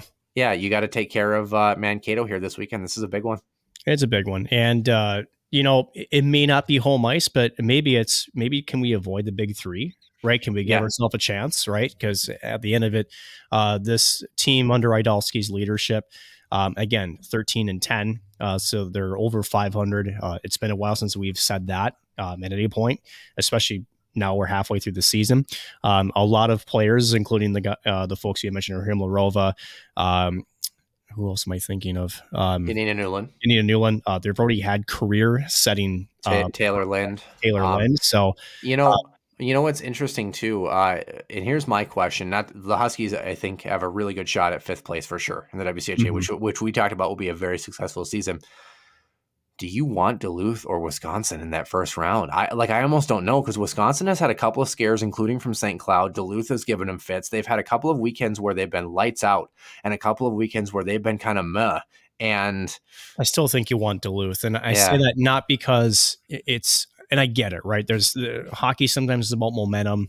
Wisconsin, as you mentioned, hasn't been maybe the most dominant team that we're used to seeing, again, with a couple other scares. But when it comes to tournament time, that's a Wisconsin team that's true, tried and tested in terms of, having playoff experience, especially WCHA, and then again on to multi attempts at a national championship berth. Whereas I think Duluth doesn't necessarily have that pedigree yet. So I think if you're at least trying to say, hey, we've set a benchmark, even if you lose that first series, if you can take one game out of it, or maybe give yourself a better chance, I still think Duluth is the better opponent. Yeah, you've got to get through everybody to have a chance anyway. So yeah, exactly. It is what it is. Let's move on over to the Minnesota Wild here, our last topic in the main portion of the show. We'll cruise through this quickly. Basically have 3 games to recap, and then a little bit about the All-Star game here, and then we'll head on to our extra ice session. Going to be a bit of a longer show, quite obviously. 22-14-3 are the Minnesota Wild with 47 points. They are 3rd in the Central with a +14 goal differential. They did not change in that regard from last week. Colorado is 1 point back with a game in hand. Both the teams play on Tuesday. So when this show comes out, what's on tap? Well, how about the past week first? Tampa Bay 5-1 victory for the Huskies against Nick Perbix's club. Buffalo 6-5 overtime loss in Buffalo. That was a crazy hockey game. And then St. Louis 3-0 loss. A sick Philip Gustafson, banged up squad a little bit. A St. Louis squad that's banged up too, but they've been up and down, just not a great showing for this group in that last one. They have the New York Rangers in New York on Tuesday. Then they are at the New York Islanders on Thursday. And then they will be at home against Arizona on Saturday before a 3-game Southeast road swing the next week. They've had kind of a nasty schedule. It stinks that they were in Buffalo and then they came home, and now they're headed back out to the East Coast. I don't really get that. And then they're going to come home against Arizona before heading to the Southeast Coast. I don't understand. But nonetheless, they are 6-3 in their last 10. Gustafson played yesterday, albeit very under the weather for the past week. Marc-Andre Fleury took a leave of absence that'll go through Tuesday morning, so he'll join the team on Tuesday. Got a pretty bad phone call, I think, on December 31st, some not so great news. And then on January 7th, another phone call hours before that game, and just hasn't been good. So you hope that he's doing all right. So this Wild team, they didn't play a ton. Kind of hard to evaluate with injuries and whatever else. I thought it was an okay week given the circumstances. St. Louis left a little bit to be desired, but really not a great circumstance. No, and Buffalo, I mean, they didn't really look like they were on the same page in Buffalo. And granted, they battled to get a point out of that game. They had some puck luck on their side a few times here and there, but yeah, St. Louis, that was a bit disappointing. Again, 11 forward, 7D down Greenway, and as we've seen, even especially early part of the season when that grief line is not intact, they're just not the same hockey team. Yeah. And then still with the absence of Matt Zuccarello, you can tell that Kirill Kaprizov is, you can say, fighting it a little bit, even though Matt Boldy, how close has Matt Boldy been to lighten up the score sheet so many times? He just can't get one past. You kind of get the feeling that if he gets one that maybe more, the waterfall might just, or the dam will just break. But he's been... Well, don't worry. Kevin Fiala had a hat trick the other night for LA, so it's fine. Yeah, it's okay. At the end of it, yeah, it was, especially against St. Louis, that wasn't great. But again, circumstances wise, which unfortunately doesn't matter when you get to the end of the season. That one stung a bit because it was a great opportunity to really kind of put St. Louis like almost to bed in terms of the Central Division. Now they're still within a stone's reach of a top 3 spot. So the next couple of games out in New York, and then again home to Arizona, then a road trip out to the southeast part of the U.S. These are going to be some very important games before the All-Star break to try to see if you can't get some points padded up, because the schedule's only going to get worse post All-Star break. Of course, Sunrise, Florida, where Minnesota is headed in the following week, will host the festivities for the All-Star Game. Skills Comp on February 3rd, All-Star Game on February 4th. So a little bit about the All-Star Game. Fans can vote for the 3 remaining players for each division, 2 skaters and 1 goalie in every lineup. That will run through January 17th on the NHL website, so check that out. Otherwise, the preliminary rosters are set for the Central. Kirill Kaprizov is there for Minnesota. Clayton Keller for Arizona, Jason Robertson for Dallas, Tarasenko for the Blues, provided he's healthy. Seth Jones for Chicago, Cale Makar for the Avs, Josh Morrissey for the Jets, and UC Saros for Nashville. It's basically been one player from every team, and then you fill out the rest, which I don't know if it should be that way, shouldn't be that way. I always feel like it should be the best players, but whatever. Yeah. Staying out west, Matty Beniers for Seattle. That's a big one. Good chance for him. I thought it was going to be Shane Wright. Kevin Fiala for LA. That's a kick in the teeth. Although he did look good in the best reverse retro jersey set of all the reverse retros this year. And I know Minnesota's are good, but those LA Kings ones are fantastic. Nice, yeah. Nazem Kadri for Calgary. Yay, Colorado fans. Connor McDavid, apparently for Edmonton. Don't know how he made it. Yeah, what a snub. Yeah. Well, hopefully Leon Draisaitl makes it, but we'll have to see. Elias Pettersson for Vancouver has had an okay bounce back year. I thought it was a situation in Vancouver. I thought it was going to be JT Miller, but turns out they want the back of the nets intact. Troy Terry for Anaheim, who's had a terrible season. Anaheim, not Troy Terry. Eric Carlson for San Jose. Good bounce back year for him. Holy cow, as he looked Ottawa Senators vintage Eric Carlson this year. Man, he looks good. Yeah, and Logan Thompson for the Vegas Golden Knights. What a great chance for him. He had... because I was at their last game in Vegas against San Jose and watched them essentially, kind of complete their collapse. And it was to say that wasn't the fault of Logan Thompson. I think he earned that starting position and has carried it. I think he's earned that all-star bid. Granted some injuries to other Vegas players, Jack Eichel, Jonathan Marchessault, Mark Stone's have been injured too. May have surpassed him in the popularity contest had they been healthy, but Thompson certainly deserving the all-star bid, and glad he's getting a chance to get recognized. Yeah, 2 more divisions here. Metropolitan Division, both Sidney Crosby and Alex Ovechkin making it for Pittsburgh and Washington, so I wonder who's going to go in place of Ovi. Ovechkin there? He hasn't even scored. He hasn't done much. Totally kidding. Yeah. Well, I was even fooled a little bit. Well, he's not going to go anyway because he never goes, right? No. But nonetheless, Johnny Gaudreau for Columbus, Kevin Hayes for Philly, which he was scratched the other night, albeit making the All-Star game. And John Tortorella was basically like, I don't give an F about the All-Star game, which pretty to much. Be fair, I mean, Kevin Hayes hasn't played well as of late. So, I mean, and to be fair, I mean, for coaches, yeah, they never give it. Anyway, so yeah. Jack Hughes for New Jersey. That Devils team is good this year. Brock Nelson for the Islanders, Andrei Svechnikov for Carolina, and Igor Shesterkin for the Rangers. In the Atlantic, Nikita Kucherov for Tampa Bay. I wouldn't have minded seeing Steven Stamkos. He's had a real great bounce back year. He can still vote him in though. Dylan Larkin for Detroit, Mitch Marner for Toronto, which okay. Austin Matthews. How many Leafs fans are going, why isn't it not Matthews? Anyway. Yeah, well, you still have a chance to vote him in through January 17th. 10 ballots per 24 hours. Nick Suzuki for Montreal. Tage Thompson for Buffalo. Shocker. Yes. Brady Tkachuk for Ottawa. Matthew Tkachuk for Florida. That's pretty cool. That is pretty cool for a team that thought that maybe they won the offseason, has not been winning the regular season so far. I think Nick Perbix was supposed to go, but Matthew Tkachuk got scared. With that being said, Linus Ullmark for Boston is in net for that group. So 2 skaters and a goaltender for each division. You can vote on that as well. But we will head on to our extra ice session. One more tournament to recap, the biggest one of the last couple of weeks, the World Junior Championship on the men's side.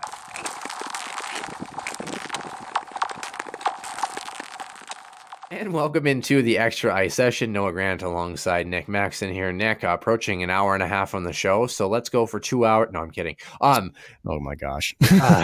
Those don't know this, they will know this because I'm going to tell them this. We actually are recording our bit for NCAA after this, so it will be at least 2 hours for us. Or pretty close. So, hockey night in America's wasteland and Minnesota. Connor Bedard at the World Juniors. How about up there in Nova Scotia? Is that right? Yeah, Moncton, and then New Brunswick and Nova Scotia. Yeah. Connor Bedard did not register a point in the gold medal game, the only game that he was held off the score sheet.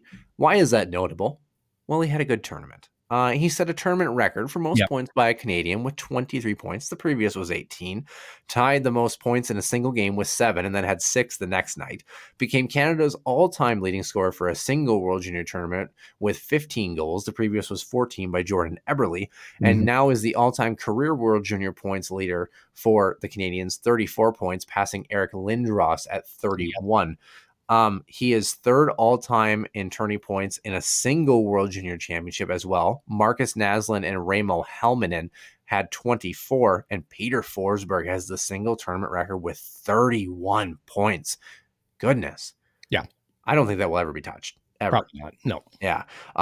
Named tournament MVP as well, the youngest player ever in the history of the award, which started in 2004, and was also the Directorate Award for the tournament's best forward. He has 1 gold in 3 of 4 IIHF events, 2 golds at the World Juniors, and 1 gold at the U18s.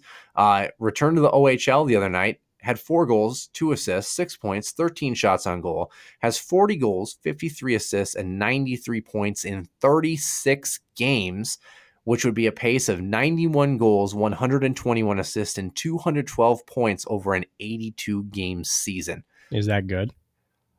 I have a feeling he might be going first overall. I think I think the choice is a lot clearer this year. Oh my goodness! Goodness, my gosh! What a stud! I wish Minnesota would tank. I honestly I'm gonna throw it out there. Like if Minnesota center depth. If they need to pick up what's his name, Brennan Manel again. Anyway, oh boy. Here's the thing: if Minnesota's in a wild card spot by the time the All-Star break rolls around, we're tanking. We're doing it.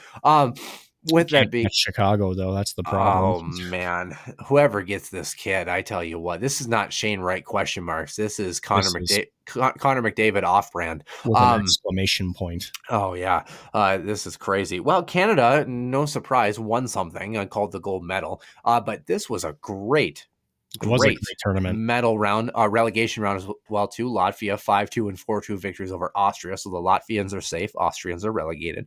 Quarterfinals. Sweden 3, Finland 2. They called this an upset. The Finns were the higher seed, but they were not. They were not great in the tournament. No, I don't think. Wasn't their best showing for sure. Yeah, it certainly set up some more interesting games down the line. Czechia beat Switzerland 9-1. U.S. beat Germany 11-0. Wasn't even close. I almost got this one right. I didn't. Slovakia losing 4-3 in overtime to Canada. The Slovak team gave a lot of group spits. They did. They were outshot heavily. It was like 48 to 20 or something. But goaltending and their defense, holy cow! Yeah, we talked about it. If they hung around in games, that's why I picked the Slovaks to upset Canada. And boy, I almost got there. But nonetheless, U.S. probably could have used that. But nonetheless, the U.S. did get Canada, 6-2 loss for them in the semis. Czechia beat Sweden 2-1 in overtime, tying that game with 39 seconds left, and then winning it in OT. The Swedes a gut punch and a half there. Yeah. Of course, the U.S. Well, let's start with the semifinals before we get to the bronze medal and the gold medal game. I think a lot of people are talking about, the U.S. is down 3-2. They tie the game. Goaltender interference is the call on that spin move. Then it's 4-2 Canada. The U.S. scores another one that gets overturned, and then the Canadians run away with it at the end of this one. Yep. Second one, maybe I think you can make the argument. The first one I thought was a hockey play through and through, and a good goal here. Of course, all the Canadian fans saying the U.S. fans are just complaining. The U.S. fans saying, we got robbed a little bit.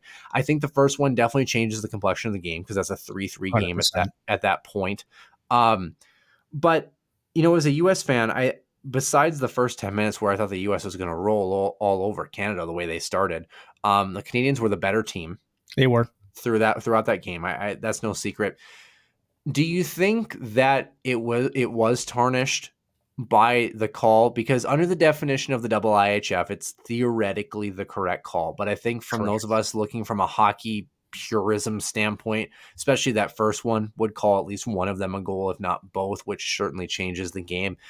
Do you think the U.S. would have still came out with a victory in this one had those calls gone their way? Do you think the U.S. got screwed a little bit? Do you think it was a little bit of that, but a lot of Canada was just really good that night?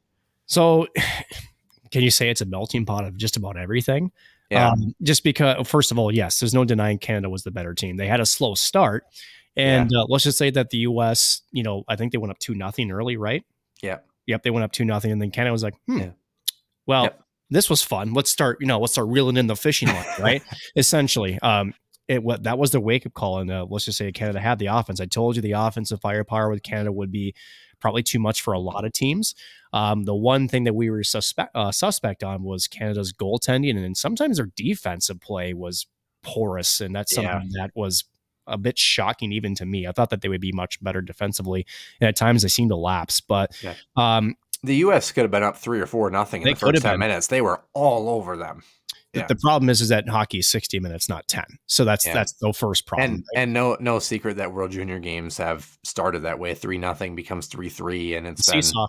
Yeah, because you get a little. I'm not sure if you would say you get complacent, but maybe you get comfortable, right? And it's like you can never be comfortable until it's 0-0 in the third period, right? So then, like you said, Canada comes back, ties it. They take the lead. U.S. thinks, and granted, I get the definition, right? I'm not as down on that play as a lot of other people. I don't like it myself personally. I think it's the IIHF has always had this very almost force field type, shall we say, protection of goaltenders, and the blue paint for that matter. Exactly. So it doesn't surprise me now from what we see here in the U.S., the NHL, different things. It's by definition a weak call for our perspective. Sure. Okay. I'll give you that. But at the end of the day, that can be with young kids, right? These are, young men, those types of calls coming back, especially when you're trying to stifle momentum from Team Canada, that can be a big momentum shift. And then when they go up by 2, you're trying to inch back, then that gets returned, right? You're almost like, okay, it's not just about a hockey game at that point. You're like, my gosh, like even the refs are against us, even though in reality it wasn't. Again, like you said, I agree with you. The second call is a little bit more clean cut than maybe the first one. But at that point, Canada seized momentum. They saw essentially, blood in the water. And when it became 5-2, I think everybody, including myself, was like, well, that just about does it there, Chief, right? And you could see it in the body language, too, of the U.S. players. I remember watching this game, and when 5-2 was on the board, I'm like, yeah, the shoulders were slouching. That same attack mentality, you got the sense that they even felt like they couldn't come back in that one. So it was disappointing. But as you mentioned, and we've said it before, Canada was the better team throughout more of the hockey game. Yeah, the Scotiabank Center in Halifax, by the way, what a great venue it was for this. I mean, we talked about it not being in an NHL building, and I have to agree, those buildings that, are maybe around Ralph Engelstad sized or somewhere a little bit less or, whatever. Perfect, I think, for a tournament like that. So it was awesome. The crowds looked great as we moved on through the event. Bronze medal game. Boy, this was a game for the ages. Holy smokes. Yeah. 9 goals in period number 2. It was 1-0 after the first, 5-5 after 6-6. 6-6, yeah. 6-6, after the second. And then it was 7-7 after the third. The U.S. scoring with about 1:20 left in that one, and Sweden tying it with 21 seconds left. It was ultimately the U.S. winning this one 8-7 in overtime, a little backhand play. Far side blocker. It was Chaz Lucius, the former Gopher, that got the game winner in that one. I mean, that was classic. Everything, like if that would have been the gold medal game, that would be one of the most iconic U.S. games in history. And that's saying something considering it wasn't against Canada and it was still iconic, even as a bronze medal game. It was very good.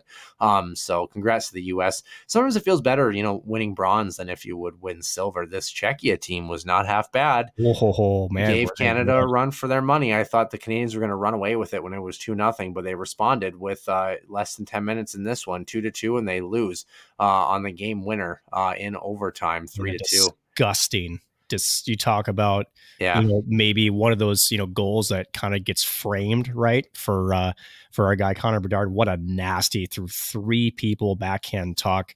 You got to really tip your caps to Czechia throughout this entire tournament. I think that, even with the Slovaks, they did not look like two teams that were intimidated by anybody. Dylan Gunther, by the way, was the game winner. Can't remember, Connor Bedard didn't have a point. So right. My bad. You're thinking of the goal in the against Slovakia. That's what I'm thinking of. Yep. Sorry. But at the end of it, both the Czechs and the Slovaks throughout this entire tournament, it was like men versus men, right? And I say that not, literally, obviously, but, in times of past, they haven't had maybe the most, deep of a team. They've had a couple of good players here and there, but just, you could see the attitudes, like they get down early and then it was like beating themselves up kind of thing. Right. No, they fought back and they gave Canada a run for their money throughout that gold medal game. It was a fantastic hockey game. And for those, I know that you and I both would agree on this. Besides the Stanley Cup playoffs, you talk about tournament style hockey. World Juniors to me is a never miss tournament, especially with the skill that's on display. The different changes in momentum, they're much more extreme. Any team can beat anybody in any given night.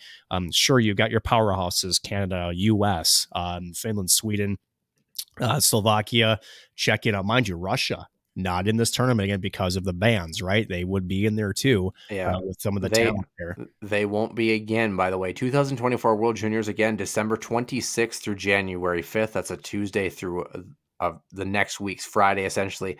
This will be in Gothenburg, Sweden. So Group A is at Scandinavium, which is a great name, and Group B is at Frölundaberg. So Group A is Canada, Sweden, Finland, Germany, and Latvia. Of course, they escaped the relegation round. Group B, Czechia, USA, Slovakia, Switzerland, and care to guess who the last country is, Nick? So it'd be whoever comes up from relegation, right? So it's already been set. You might not get this one, actually. Probably won't. Is it Kazakhstan? No, which would be sick. I'll give you one more hint, and then I'll tell you. The Minnesota Wild have a player who plays for this country. Just one? Just one.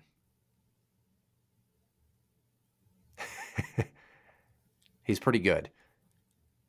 Hang on. Oh, Norway. Norway, yay! Good job. Who would that player be, by the way? That's Zuccarello. Yes. There you go. So yes, so those are already set. So Norway, that'll be kind of interesting to see what they can do. I have a feeling. Be nice. I am. It's interesting though. And side note, real quick, it is interesting that Norway and then is it Sweden, right? That they're right next to each other. Yeah, they're all in geographically, but there's a gap. Finland too. But I think Finland's across the Denmark as well. They're all Scandinavian. Okay, yeah. Well, okay. Wow, I shouldn't say they're all. There's only I work for a Scandinavian Heritage Association, so I should be more clear. But there's three main Scandinavian countries, but really there's 5/6 countries / areas that we include as general like Nordic, Northern Scandinavian, and they're all kind of together-ish. So sort of. So Sweden's like directly border, with Norway. Finland's across the Baltic Sea, but it's just interesting how Sweden and Finland, very hockey-heavy countries, yet Norway not so much like at all. Like to me, it's kind of interesting how they're essentially geographically tied, and yet the way that Sweden and Finland are producing hockey talent, you would think Norway being right there, that they would also be producing more higher level talent. They just aren't. And I don't know if that's just a difference in approach, or maybe they're just not into the, hockey as much as, their neighbors are. It's just, to me, I've always found that fascinating. That's just No, so this was actually decided before the World Junior tournament. So they did beat Kazakhstan though, That's okay. to get there. So yeah, Kazakhstan and France were both on the podium. Hungary, Denmark, and Slovenia were the rest of the field. So yeah, Norway's starting goaltender is 5'9". Oh boy. Okay. Yeah, so with that being said, of course, other hockey going on here, like we mentioned, the Minnesota Wild next week in New York for a pair of games Tuesday and Thursday, at home against Arizona on Saturday, before a 3-game Southeast road swing that will cover the following week. Women's hockey wise, of course, St. Cloud will travel to Mankato. They are on the road Friday, Saturday, a big weekend for them. And on the men's side, they will host Colorado College Friday and Saturday as well at the Herb Brooks National Hockey Center. So you certainly will not want to miss it. Nick, anything else you had to add? No, I think good. Yeah, so we are going to record some NCAA stuff too. So definitely check that out as well. We'd love to have our listeners hop on over and hear some more previews and dive a little more in depth about Colorado College this weekend on the men's side. For Nick Maxon, I'm Noah Grant, and we will see you soon for episode 145 in the Den.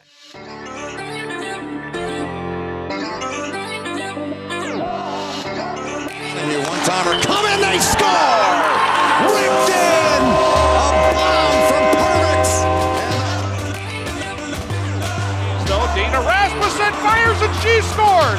Dana Rasmussen for the Huskies alongside. Dwayne Kaprizov in for a chance to win it. He scores! Kirill the Thrill is for real! Welcome to the NHL, a game winner. St. Cloud Cathedral is now 42.6 seconds away from wrapping up the school's first ever title.